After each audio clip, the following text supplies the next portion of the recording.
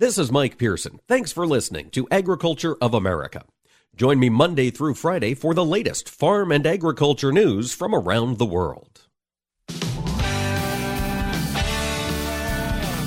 Informing America's farmers and ranchers. This is AOA, produced by the American Ag Radio Network. Now, here's your host, Mike Pearson. Hello, everyone, and thanks for tuning in today to AOA. Whew, boy, it has been a busy week in the markets. We've seen some moves to the upside. We've seen some moves to the downside. Things are all over the place in this first trading week. And there was some news yesterday from the Federal Reserve. All of these things, of course, impact farmers' profitability. Want to get a little more details. So joining me is Joe Camp. He's the Director of Managed Programs at Commstock Investments. Joe, thanks for taking the time to talk with us today. Hey, Mike, no problem. You said it. An interesting week for markets so far.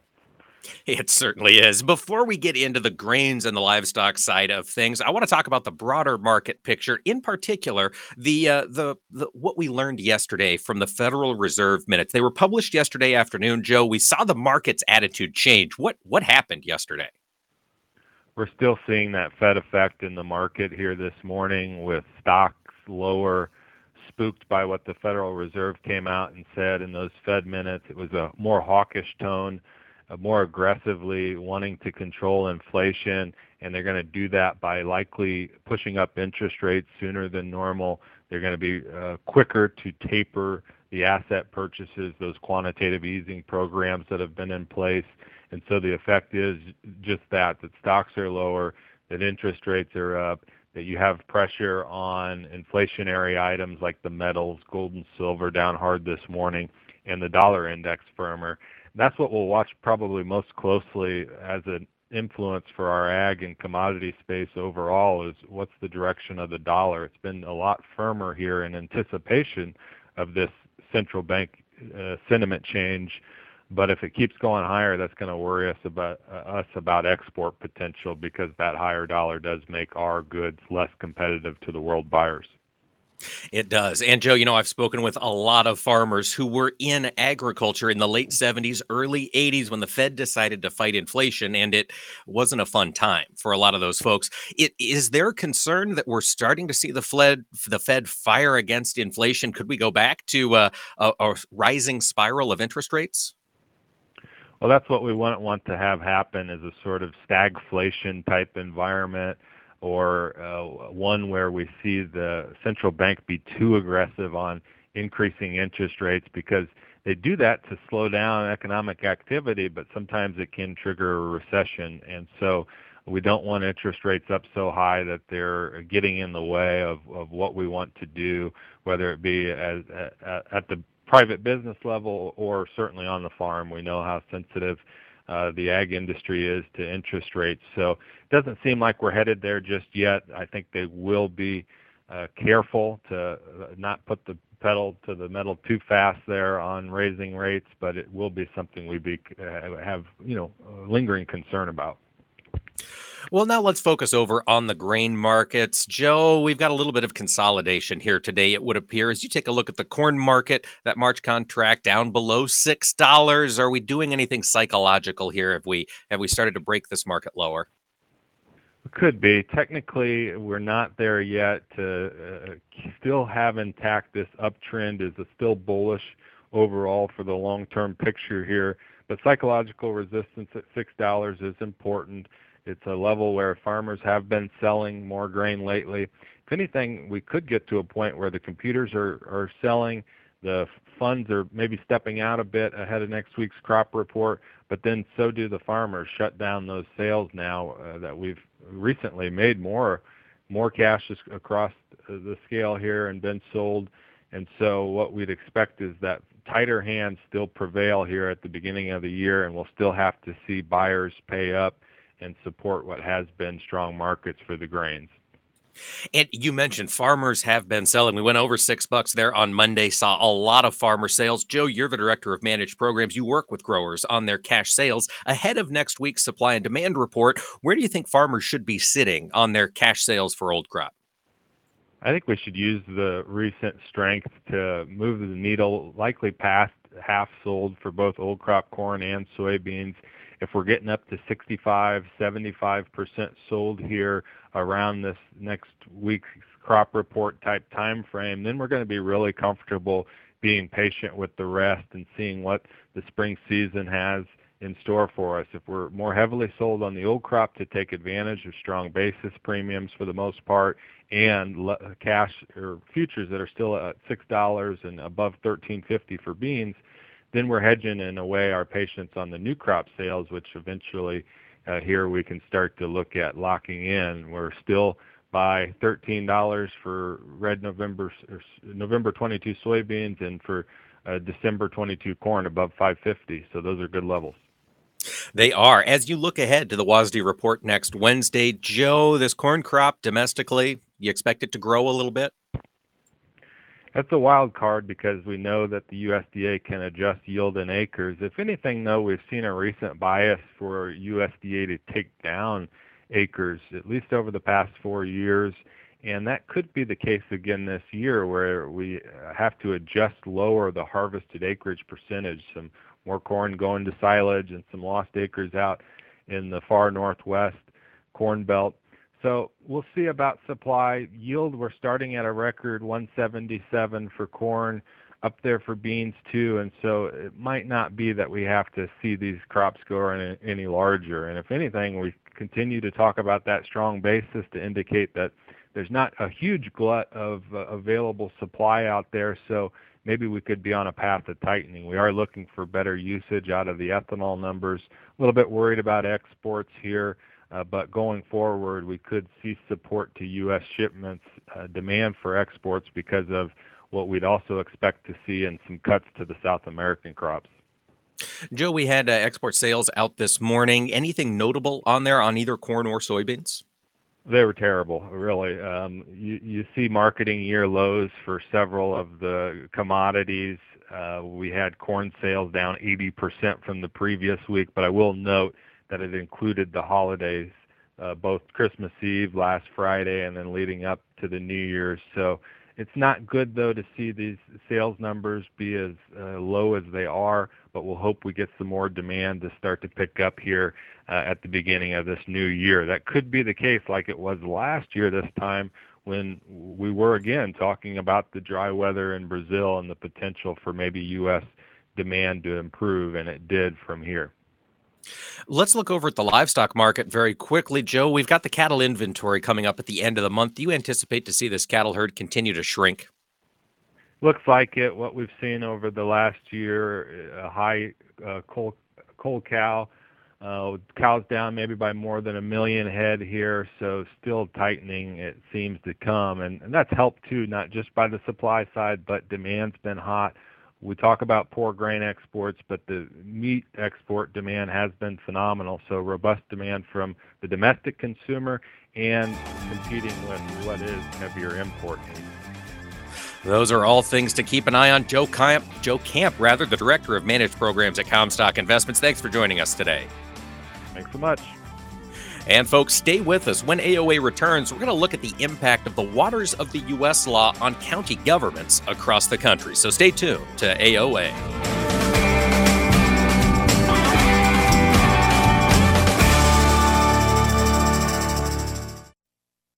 Hi, this is Mike Pearson. You're listening to AOA, Agriculture of America. Don't go away. More AOA coming right up. Every Tuesday, we're sitting around the table, sponsored by CHS, where we'll be talking with folks from throughout the cooperative system. Join us as we discover what makes cooperatives unique when there are more options to do business with than ever before. We'll learn how farmers and ranchers like you benefit from a system where decisions are made by the members that own it. Tune in every Tuesday for Around the Table or visit cooperativeownership.com to learn more. DTN and Progressive Farmer bring producers the best content in agriculture. Each day, our editors post unique content to our website, bringing you the latest news and information you need for your day-to-day business decisions. DTN and Progressive Farmer provide insights throughout the year to questions like, what is the outlook for corn yields in 2021? Will feed prices surge? What about land prices? And what's today's weather forecast for my farm? For more intelligence like this, visit dtnpf.com. Recently on Agriculture of America, University of Illinois professor Gary Schnitke has been looking at projected break-evens for the 2022 crop. Gary, what did you find as you look out to this next growing season? If we're looking at total cost, and this would be for producing an acre of corn, we're looking at cost over $1,000 per acre. That's the first time that has happened on average in Illinois, if it does in fact happen in 2022. $1,064 is the precise estimate we're looking at in central Illinois, but that is a record level, and that's over $100 higher than the 2021 cost, and it again is a record level of total cost of producing corn, and a lot of that's led by fertilizer, but all costs have gone up. For the information important to rural America, join us every day right here on AOA. Through the years, you've really kept up with the times. You're on social media. Like, dislike, block. Maintained your health. 10,000 steps. I'm a beast. You even programmed your own smart home. In 10 minutes, remind me that I'm a genius. In 10 minutes, I'll remind you that you're a genius. If you can do all that, you can definitely save for retirement. Just go to aceyourretirement.org, a free online tool sponsored by AARP that can help you get on track with your retirement savings no matter your age. At aceyourretirement.org, you'll meet Avo, the friendly digital retirement coach, and in just 3 minutes, get personalized recommendations to help boost your retirement savings. They're easy to understand and work with your lifestyle. It's quick, easy, and free. Plus, it's brought to you by AARP, so you know they got your back. You are a genius. Take charge of your retirement. Go to aceyourretirement.org now. That's aceyourretirement.org. A message from AARP and the Ad Council. You're listening to AOA, Agriculture of America. This is Mike Pearson, and you can rely on us for the latest farm and ranch news from around the world.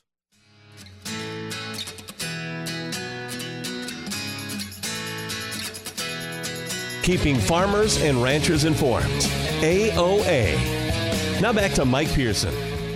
Welcome back, ladies and gentlemen, to AOA. You know, we have been talking a lot in the world of ag media about WOTUS, and we've spoken a lot about the impact it has had, both the law itself and the rewriting of it, on agriculture.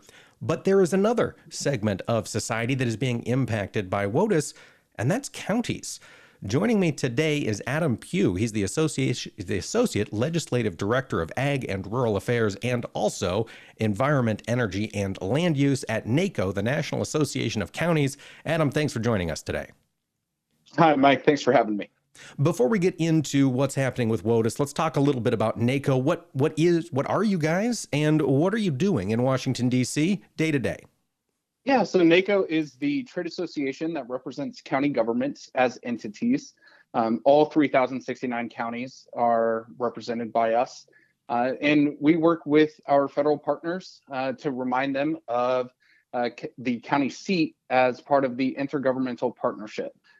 So I spend most of my day working with the EPA, Department of Energy, U.S. Department of Ag, and a handful of other agencies on important issues representing county voice here in DC.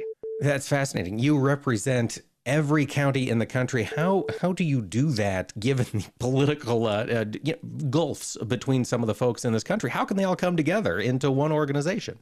So that is a great question, and I think something that is unique to NACO. So we have 10 policy steering committees that represent about 100 plus county commissioners, county supervisors, clerks, judges, whatever their title may be, from all across the country. So the policy process is set up and established in a way that any NACO member can offer a resolution either at our legislative conference or annual conference. And that really dictates our policy. The legislative conference is adopted and approved by the board, and the annual conference actually goes to our full membership. Any one NACO member can stand, raise their hand, and say, hey, I want to object and talk about this policy further. So we really are about building consensus across our county leaders all across the country. And the political spectrum. That's so cool. And the political spectrum, yeah. And I will also add that a lot of the county leaders I do work with, they may spend their day as a Republican or Democrat. However, at the end of the day, especially at the county government level, we care about pushing out government responsibility, making sure that roads are taken care of, making sure that the water is up and running, making sure that everything else that we do, the health, hospitals, and 911 data centers, and everything that counties are responsible for are running. So we do oftentimes put politics aside to really kind of get at the bottom of the issues when we are setting our policy. Can you tell us a little bit about what NACO is looking for as we prepare to rewrite WOTUS once again? Yeah, so counties care about regulatory certainty, the impacts on county-owned infrastructure, and then really trying to figure out how to work with our federal partners on a changing WOTUS definition. So in the comments that we submitted back in October, we outline the impacts that we believe a changing WOTUS definition will have, or a WOTUS definition, not even changing, has on county-owned infrastructure. So the impacts on public safety, water conveyances, so the roads and roadside ditches, the flood control channels, the drainage conveyances and culverts, the impacts on the stormwater sewer systems, the MS4s that we call them, the channels and ditches and pipes that lead into that, the green infrastructure and maintenance projects that we manage on a day-to-day basis, the vegetative buffers, the constructed wetlands, as well as the stormwater detention ponds. And then the drinking water facilities as well. Many counties across the country own and operate their reservoirs, dams, ponds, canals. Not so much the large water transport systems, but we do pay very close attention to the Colorado River, the California Aqueduct, and then the Central Arizona Project as well. And then the last thing that we are paying very close attention to is the water reuse and infrastructure there. To really build up additional water supply, especially for our folks out in the West that are always kind of facing a drought right now. And the canals and ditches tied to those, the recharge basins and ponds as well. So those are the big things that are going to impact us under any WOTUS rule. But that is what we are specifically paying attention to as this administration rewrites it. And as this administration rewrites it, but before they do that, they've reverted us to the pre-2015 ruling, which takes us back to a time when there was actually two different Supreme Court interpretations of WOTUS. How are counties dealing with all of those issues you just mentioned when there's this mismatch in interpretations of the rule they're supposed to operate under? In pre-2015, counties often had to hire consultants and really pay out of pocket to figure out if the roadside ditch or one of their main water conveyances is jurisdictional under the federal government. So the Rapanos guidance didn't necessarily clarify our infrastructure as much as we would have hoped. And it further complicates it. And I think returning back to the pre-2015, a lot of counties across the country will have to go back to hiring consultants. Our county engineers, most of the time I do feel comfortable saying they are definitely qualified to figure this out and to build the projects. But going through the regulatory process and figuring out those hurdles is often extremely burdensome and costly for counties.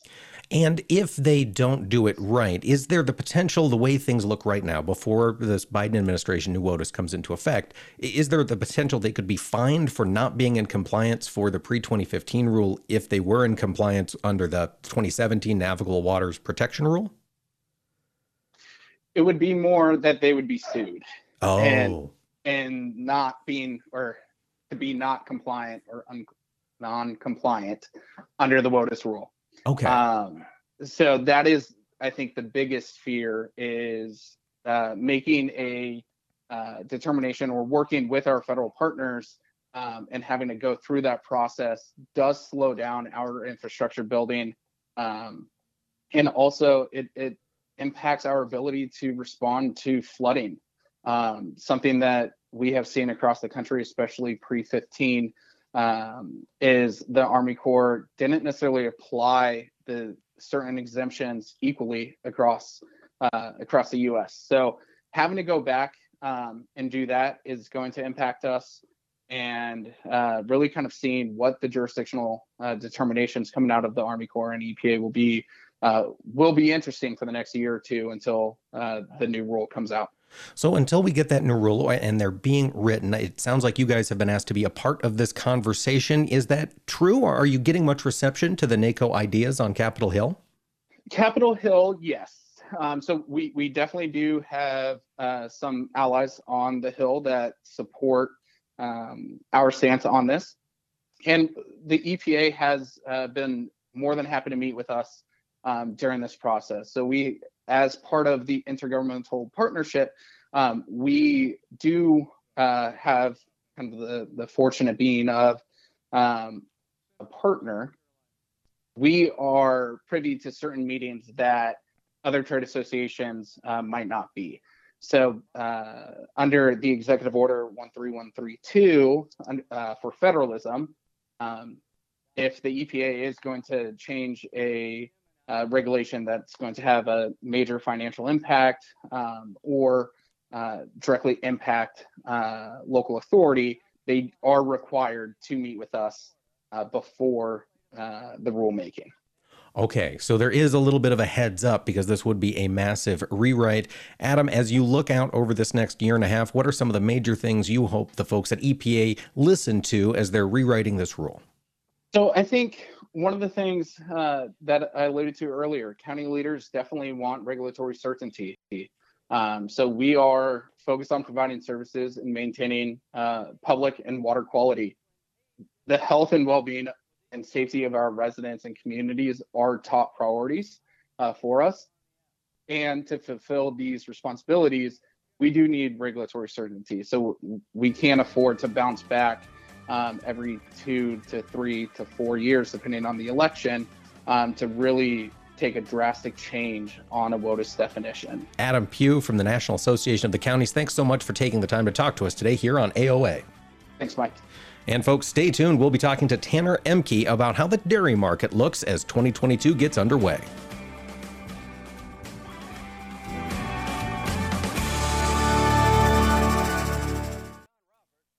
Hi, this is Mike Pearson. You're listening to AOA, Agriculture of America. Don't go away, more AOA coming right up.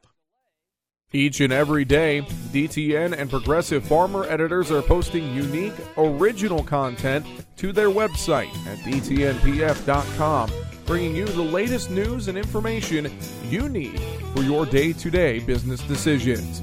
Their award-winning newsroom covers markets, news, and weather, while also providing insights on crops, cattle, equipment technology, and more. You'll find innovative topics like, would you plant soybeans in December? Experiments look at the possibility of boosting yields with early planting. Want to save time? Learn how through autonomous machinery systems. Will there be a surge in feed prices in 2021? And what's today's weather forecast for my farm? The editors of DTN and Progressive Farmer are committed to delivering the essential intelligence farmers need every day to help your farm business be more efficient and profitable. Visit dtnpf.com today. You're listening to AOA for the American Ag Network. I'm Jesse Allen reporting. Well, markets are reacting today to the release of the Fed minutes signaling their intention to raise interest rates sooner rather than later. The 10-year Treasuries fell to a new low overnight, which is a new recent high on rates. The prospect of higher rates weighed on all of our markets. And we also see a little more follow through of the soybean sell-off. Once again, beans have been our leader to the downside. Wheat also now our leader to the downside. In fact, wheat is down double digits, kind of taking the lead here in the grains to the downside. Now, we did get a soybean sale announced this morning to Mexico of 102,000 metric tons for this marketing year.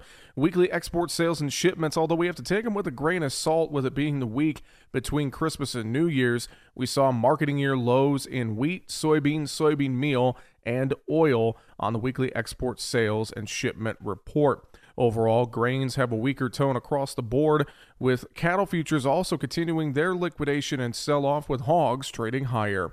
Right now, March core down 2.5, $5.99 at 3/4. May core down 2 1/4 at 6.5. January soybeans 2 1/4 lower, $13.82.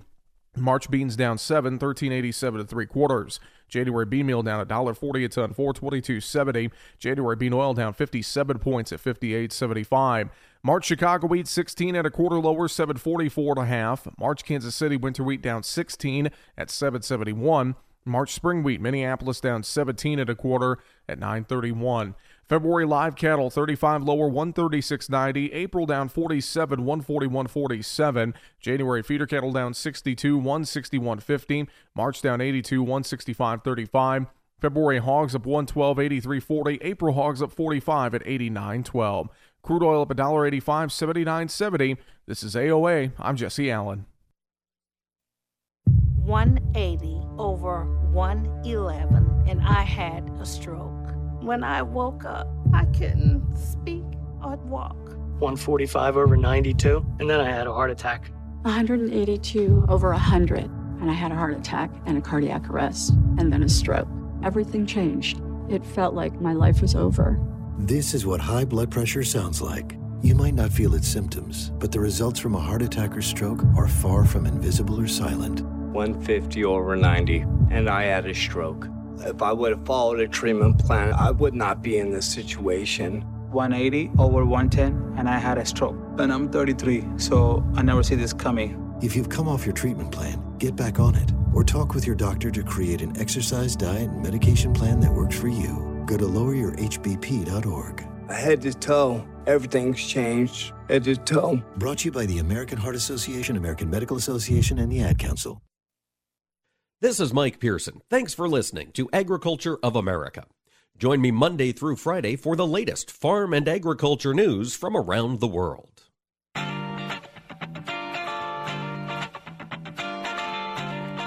Information farmers and ranchers need to know.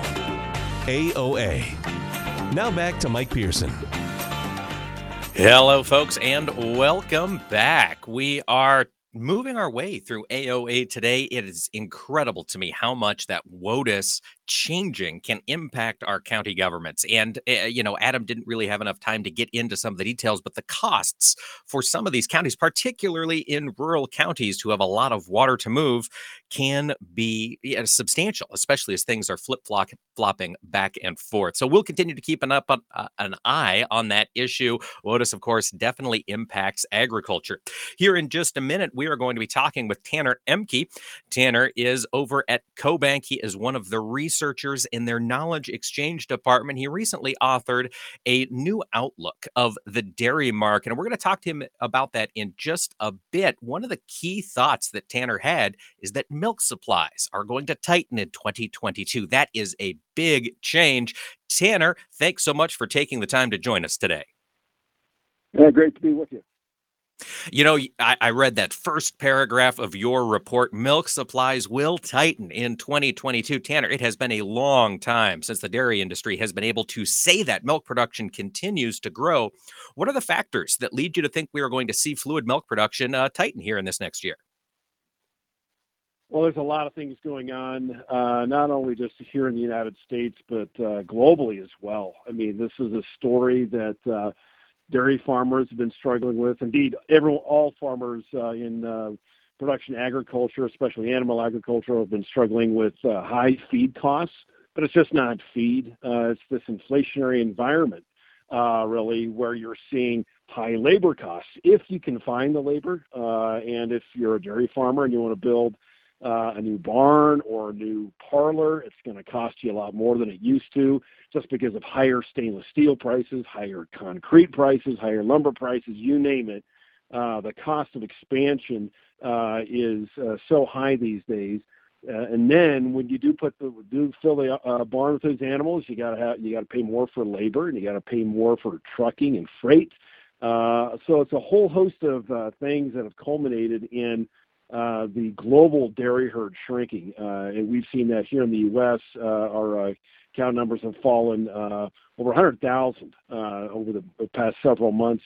But you look around the world, you look at Europe, you look at New Zealand, and their numbers have fallen even more than ours. And so that is tightening the global milk supply, and that is really what's driving this shift in dairy product pricing and milk prices globally. Now, ultimately, this is going to result in farmers expanding again and adding new cows to the herd, but that takes time. There's a fairly significant lag between high prices and a growth or expansion in the dairy herd. It's going to take at least 5 or 6 months before we get there. So probably looking towards the back half of 2022 when we start to see a return to a growth phase and start to see milk production come back up. With all of the disruptions happening, Tanner, across the industry, and you hit them, it's inflation, it's feed costs, it's supplies, it's labor, all of that stuff is changing. Where do you expect to see milk prices, Class 3 prices, hang out here in the short term? Yeah, that's an interesting question. Just here in the last few days, we've seen prices get really interesting, we'll say. We've just seen prices really get well above the $20 handle. I would say, I just want to back up for a moment. Let's talk about Class 4. Class 4 milk prices, I think, is really what's going to be driving the bus here. And that is because of this tightening of milk supplies. What gets cut from processing is butter and non-fat dry milk. And look at butter prices. They're just going vertical. So I think we want to take a look at what's going on with Class 4. How much of a premium is that going to be to Class 3? And that's going to be underpinning those Class 3 prices. I think we're going to be in that definitely this over $20 range for quite some time. That's $20 to $23, maybe $25. It kind of depends upon what's going to happen globally. Also, we're seeing near record or record cheese prices. So I think we've got a story that we're going to see some pretty strong prices going forward, and that's really, I think, going to be lifted, especially here in the United States, by Class 4. Tanner, I don't claim to be a dairy market expert. I have a tremendous amount of respect for the work that dairymen and women do across the country, but keeping up with that market can be a challenge. It's very multifaceted. Class 4, you mentioned, that's butter and that's powdered milk. That's what makes up that class's pricing? That's right. Class 4 is butter and non-fat dry milk, typically, and then a lot of that production is focused or is out west, the Southwest and in California, and we all know the story there. We've had extreme drought. We've had extremely high feed costs, especially in places like New Mexico, where they've got a very weak milk basis because of this culmination of high feed costs and weak base pricing on your basis in that region. Why we've seen the biggest loss in the dairy herd in that part of the U.S. And that's where that's going to ultimately flow into a tighter amount of milk available for butter and non-fat dry milk production. Tanner, in your chart, you've got, or in your report, rather, you've got a chart showing the price of Chinese raw milk on a weekly basis. And ever since 2019, that chart has been climbing. We've seen substantial gains on milk prices in China. I think back to the last time China stepped into the dairy import market in a big way, 2014, 2015. That drove prices to a record. Is China going to be that big of a force in the dairy market in 2022 again? I think they're going to have to be because China has really emphasized dairy consumption to be a from the nutritional aspect of fighting COVID. And they've emphasized that in their country. At the same time, they want to make the cost of raising children ultimately lower, and so they're trying to lower infant formula prices, while at the same time emphasizing adult nutrition because of COVID. And then you've got skyrocketing raw milk prices in the country. Now, we have seen here recently our dairy exports to China slow down. But I think given the fundamentals here of very high prices within China, very high prices and declining milk and dairy product production globally, the Chinese are going to have to come back to the U.S. And I think that's going to mean fairly strong exports in 2022 for our dairy product, especially for the powders. And I think although they've stepped away from imports here recently, I think in October their imports were down 19% year over year. They're going to be coming back to the table, but just because of the shortage globally. Tanner, I hear you talking about these prices, 20 plus, 23, 25 in the various classes of milk. And those are big prices. Those are, close to record-setting prices. But of course, that doesn't look at the cost side of the ledger. I don't want to fall into the trap of just looking at the income. We've got to look at the expenses as well. What do you figure the average dairy farmer needs in America here for Class 3 milk to be break even? Do we have a good industry average? Well, there's so many different production regions around the country with the different federal orders and the pricing formulas. It's going to be different in each region. So, that's a difficult question to answer because of the diversity of especially production models. Say out west, out in California, for instance, a lot of that production model is based on buying feed rather than growing it yourself, whereas out of the Midwest, farmers typically grow their own feed, and so therefore a little bit more insulated from feed costs. So the variation in models here, I think, complicates the situation. But I think here, though, there's a positive story we can tell, and that is that it appears as though feed prices are moderating. And so to the question of what is the break even, it's definitely going to be higher because of the elevated cost of expansion with, as I mentioned earlier, adding new parlors or adding new barns, and then at the same time growing your herd, heifer prices are coming up. And so, because the break-even is coming up around the country, that's going to require a much higher milk price. And I think right now farmers are coming back slowly into production, into profitability. And we're seeing that borne out in some of the numbers out there. Farm sales have slowed down. As I mentioned, heifer prices are coming up. And so that is a sign that a lot of farmers are indeed coming back into profitability and are preparing for expansion down the road. I would hesitate to say that all farmers are back in the black yet. We've got a ways to go, I think, for some farmers. Tanner, domestic demand. For the past several years, it seems like cheese has been the driver. As the pandemic comes to an end and people go back to work, do you still see cheese as being the real driver of domestic milk pricing? Well, I think we're seeing a shift, and a lot of that is over to protein, and I mean specifically whey protein. When you compare whey prices with cheese prices, there's a new relationship developing here where processors are now processing for the whey because that is the higher value product, and whey prices, especially with the higher value, higher protein products like WPC 80, WPI, those high protein products are really coming up in price, whereas cheese prices over the past quarter have been a little flat. So I think during the pandemic, there's been a shift to eating more healthy foods and high protein diet, and the shift is really focusing over to whey, and I think that's going to be more of the driver going forward. High protein is a way to stay healthy. Great advice. Tanner Ehmke from CoBank, thanks for taking the time to talk to us. When we return, we will look at the new PACE crop insurance supplement that NCGA has been working on. Stay with us on AOA. Hi, this is Mike Pearson. You're listening to AOA, Agriculture of America.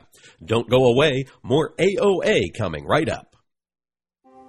Vision loss is not something that you feel until it happens. Most people lose their vision from diseases like macular degeneration and glaucoma, not at birth. With macular degeneration, you lose your central vision. You have a blind spot right in the center of your face, so I can't actually see your face. So even that little circle in which I could see became a big blur. I was 65 when I first was diagnosed with glaucoma. There were no symptoms. I had no headaches. 3 million Americans have glaucoma, and half don't even know it. 11 million people in the United States have macular degeneration. You lose mobility, independence, changes your entire life. So many eye disorders can be treated if caught early. My husband tells me that I have beautiful brown eyes, and I don't want to lose that. Make a plan today to get your eyes checked.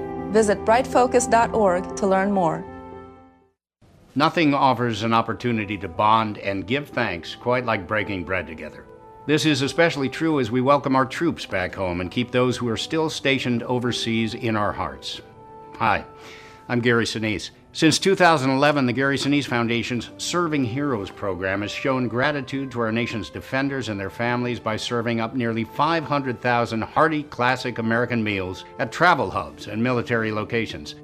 And now, together with our friends at Bob Evans Farms and their Our Farm Salutes program, we will help to provide even more meals nationwide, offering our defenders a taste of home and a feeling of togetherness around the table. Help us show America's gratitude through food and fellowship. Look for the Bob Evans Our Farm Salutes purple packaging at your grocery store and visit ourfarmsalutes.com to learn more. While we can never do enough to support the men and women who serve, together we can make a difference, bite by bite.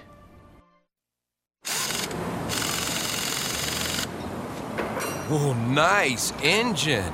Supercharged? Yep. High porosity and aggregates? Yep. Porous medium for gas exchange? Uh-huh. Microbial catalytic potential and repository for carbon and nitrogen? Check, check, and check. Oh, man, that is good under the hood. And to think I used to be impressed with Hemis. So, when was the last time you looked under the hood at your farm's production engine? At your soil? Is it as healthy and productive as it can be? Stop by your local USDA Natural Resources Conservation Service office today to find out and unlock the secrets in your soil. This message brought to you by NRCS and this radio station.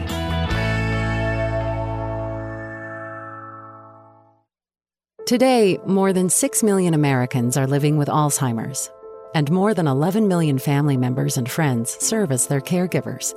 While researchers are working tirelessly to end Alzheimer's and all other dementia, the number of people living with Alzheimer's is expected to more than double by 2050. The toll of the disease is monumental, and its devastation affects family, friends, and especially caregivers. No one should face Alzheimer's and dementia by themselves. If you or someone you know is struggling to provide care to a loved one, please share this message. You are not alone. Free help and resources are available 24/7. To talk with an expert and obtain disease-related information, care and support services, call 800-272-3900 or visit the Alzheimer's Association website at alz.org. You are not alone. Recently, on Agriculture of America, we had a couple important reports released by the USDA. We saw their cattle on feed report come out. We also had the quarterly hogs and pigs report come out. Dennis Smith from Archer Financial Services. Not many surprises. Not many surprises. The marketing number was a good solid number at 105. One extra marketing day. Placements were at 104. Looking forward or looking at the reaction to this, I would think you should see some bull spread activity. In other words, the front end of the market, I would think, would be a little stronger than the back end of the market. We're pivoting, or we're looking for the next cash market. 135 last week. There's talk of maybe it'll be much closer to 140 when it gets established later this week. For the information important to rural America, join us on Agriculture of America. You're listening to AOA, Agriculture of America. This is Mike Pearson, and you can rely on us for the latest farm and ranch news from around the world. Information farmers and ranchers need to know. AOA. Now back to Mike Pearson.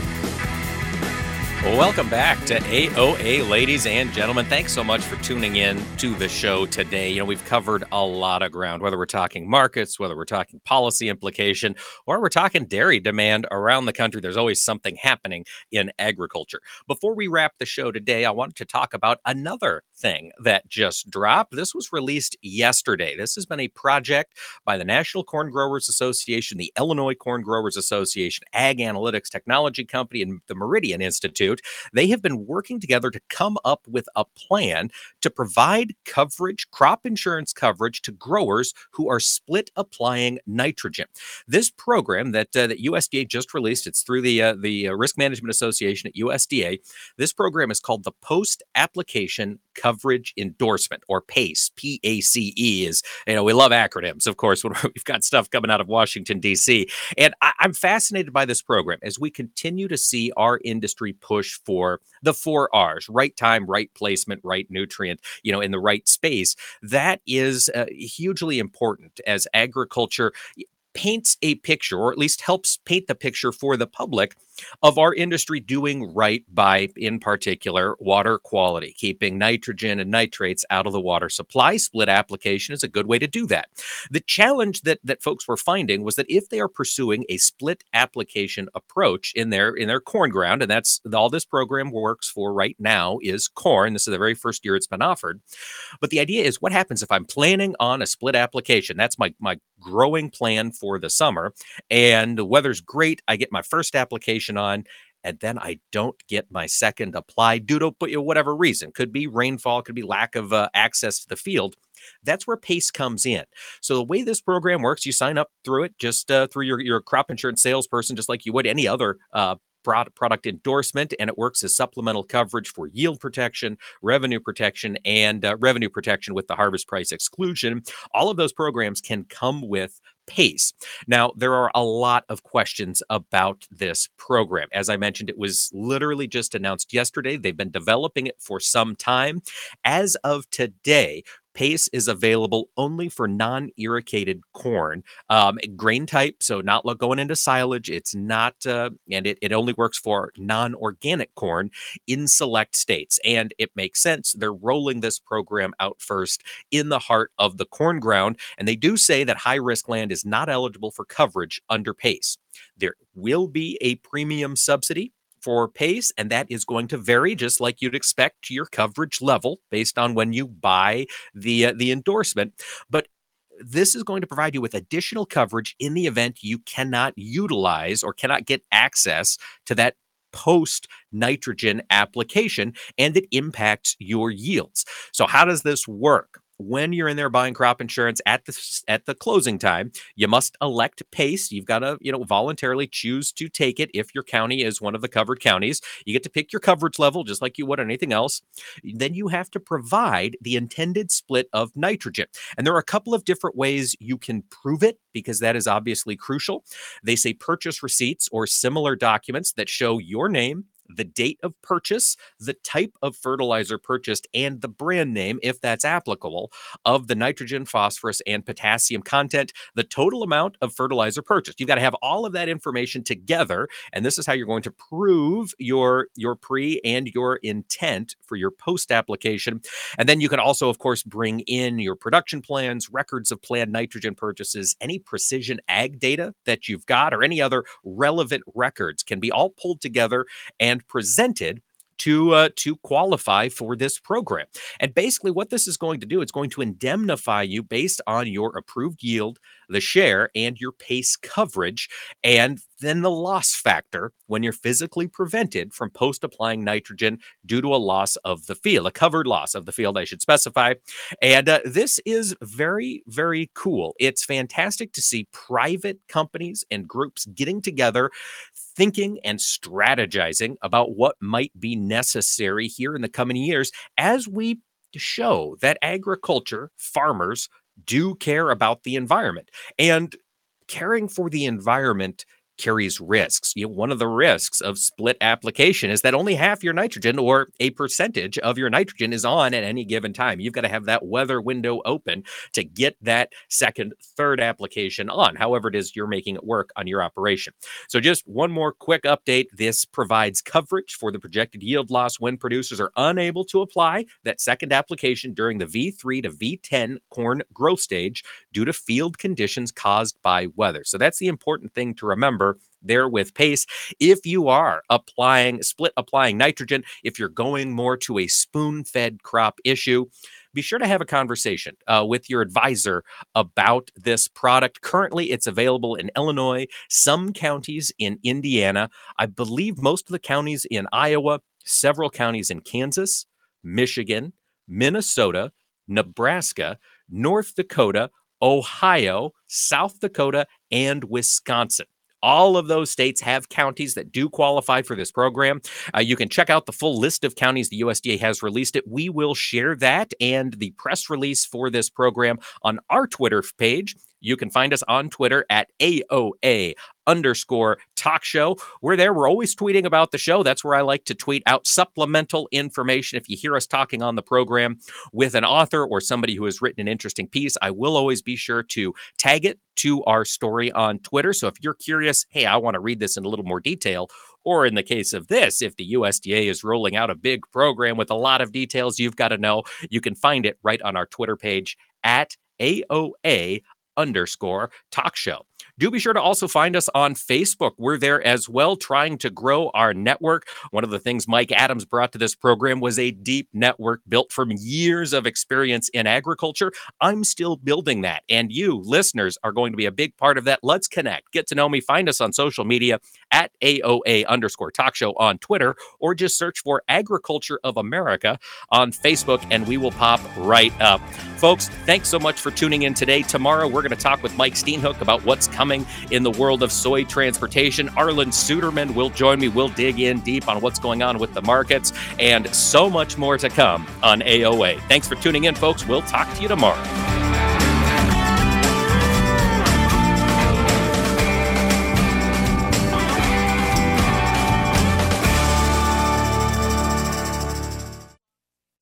This is Mike Pearson. Thanks for listening to Agriculture of America.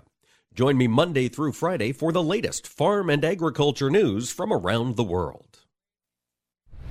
The landscape of media has changed, and people are more skeptical than ever about where they get their news and information. While major news outlets show decreasing credibility, your local farm radio station still shows strong marks. In a recent survey, farmers rated information from their farm broadcasters as almost twice as reliable as major news outlets. Farm radio continues to be transparent, honest, and trustworthy. This message brought to you by the National Association of Farm Broadcasting. Considering an online pharmacy? Explore BeSafeRx to find useful information and resources to help you purchase medicines safely online. A safe online pharmacy requires a doctor's prescription, has an address in the United States, has a licensed pharmacist, and is licensed by a state pharmacy board. It's best to stay away from online pharmacies that don't meet these criteria. Discover more helpful tips and resources at BeSafeRx. Go to fda.gov/BeSafeRx.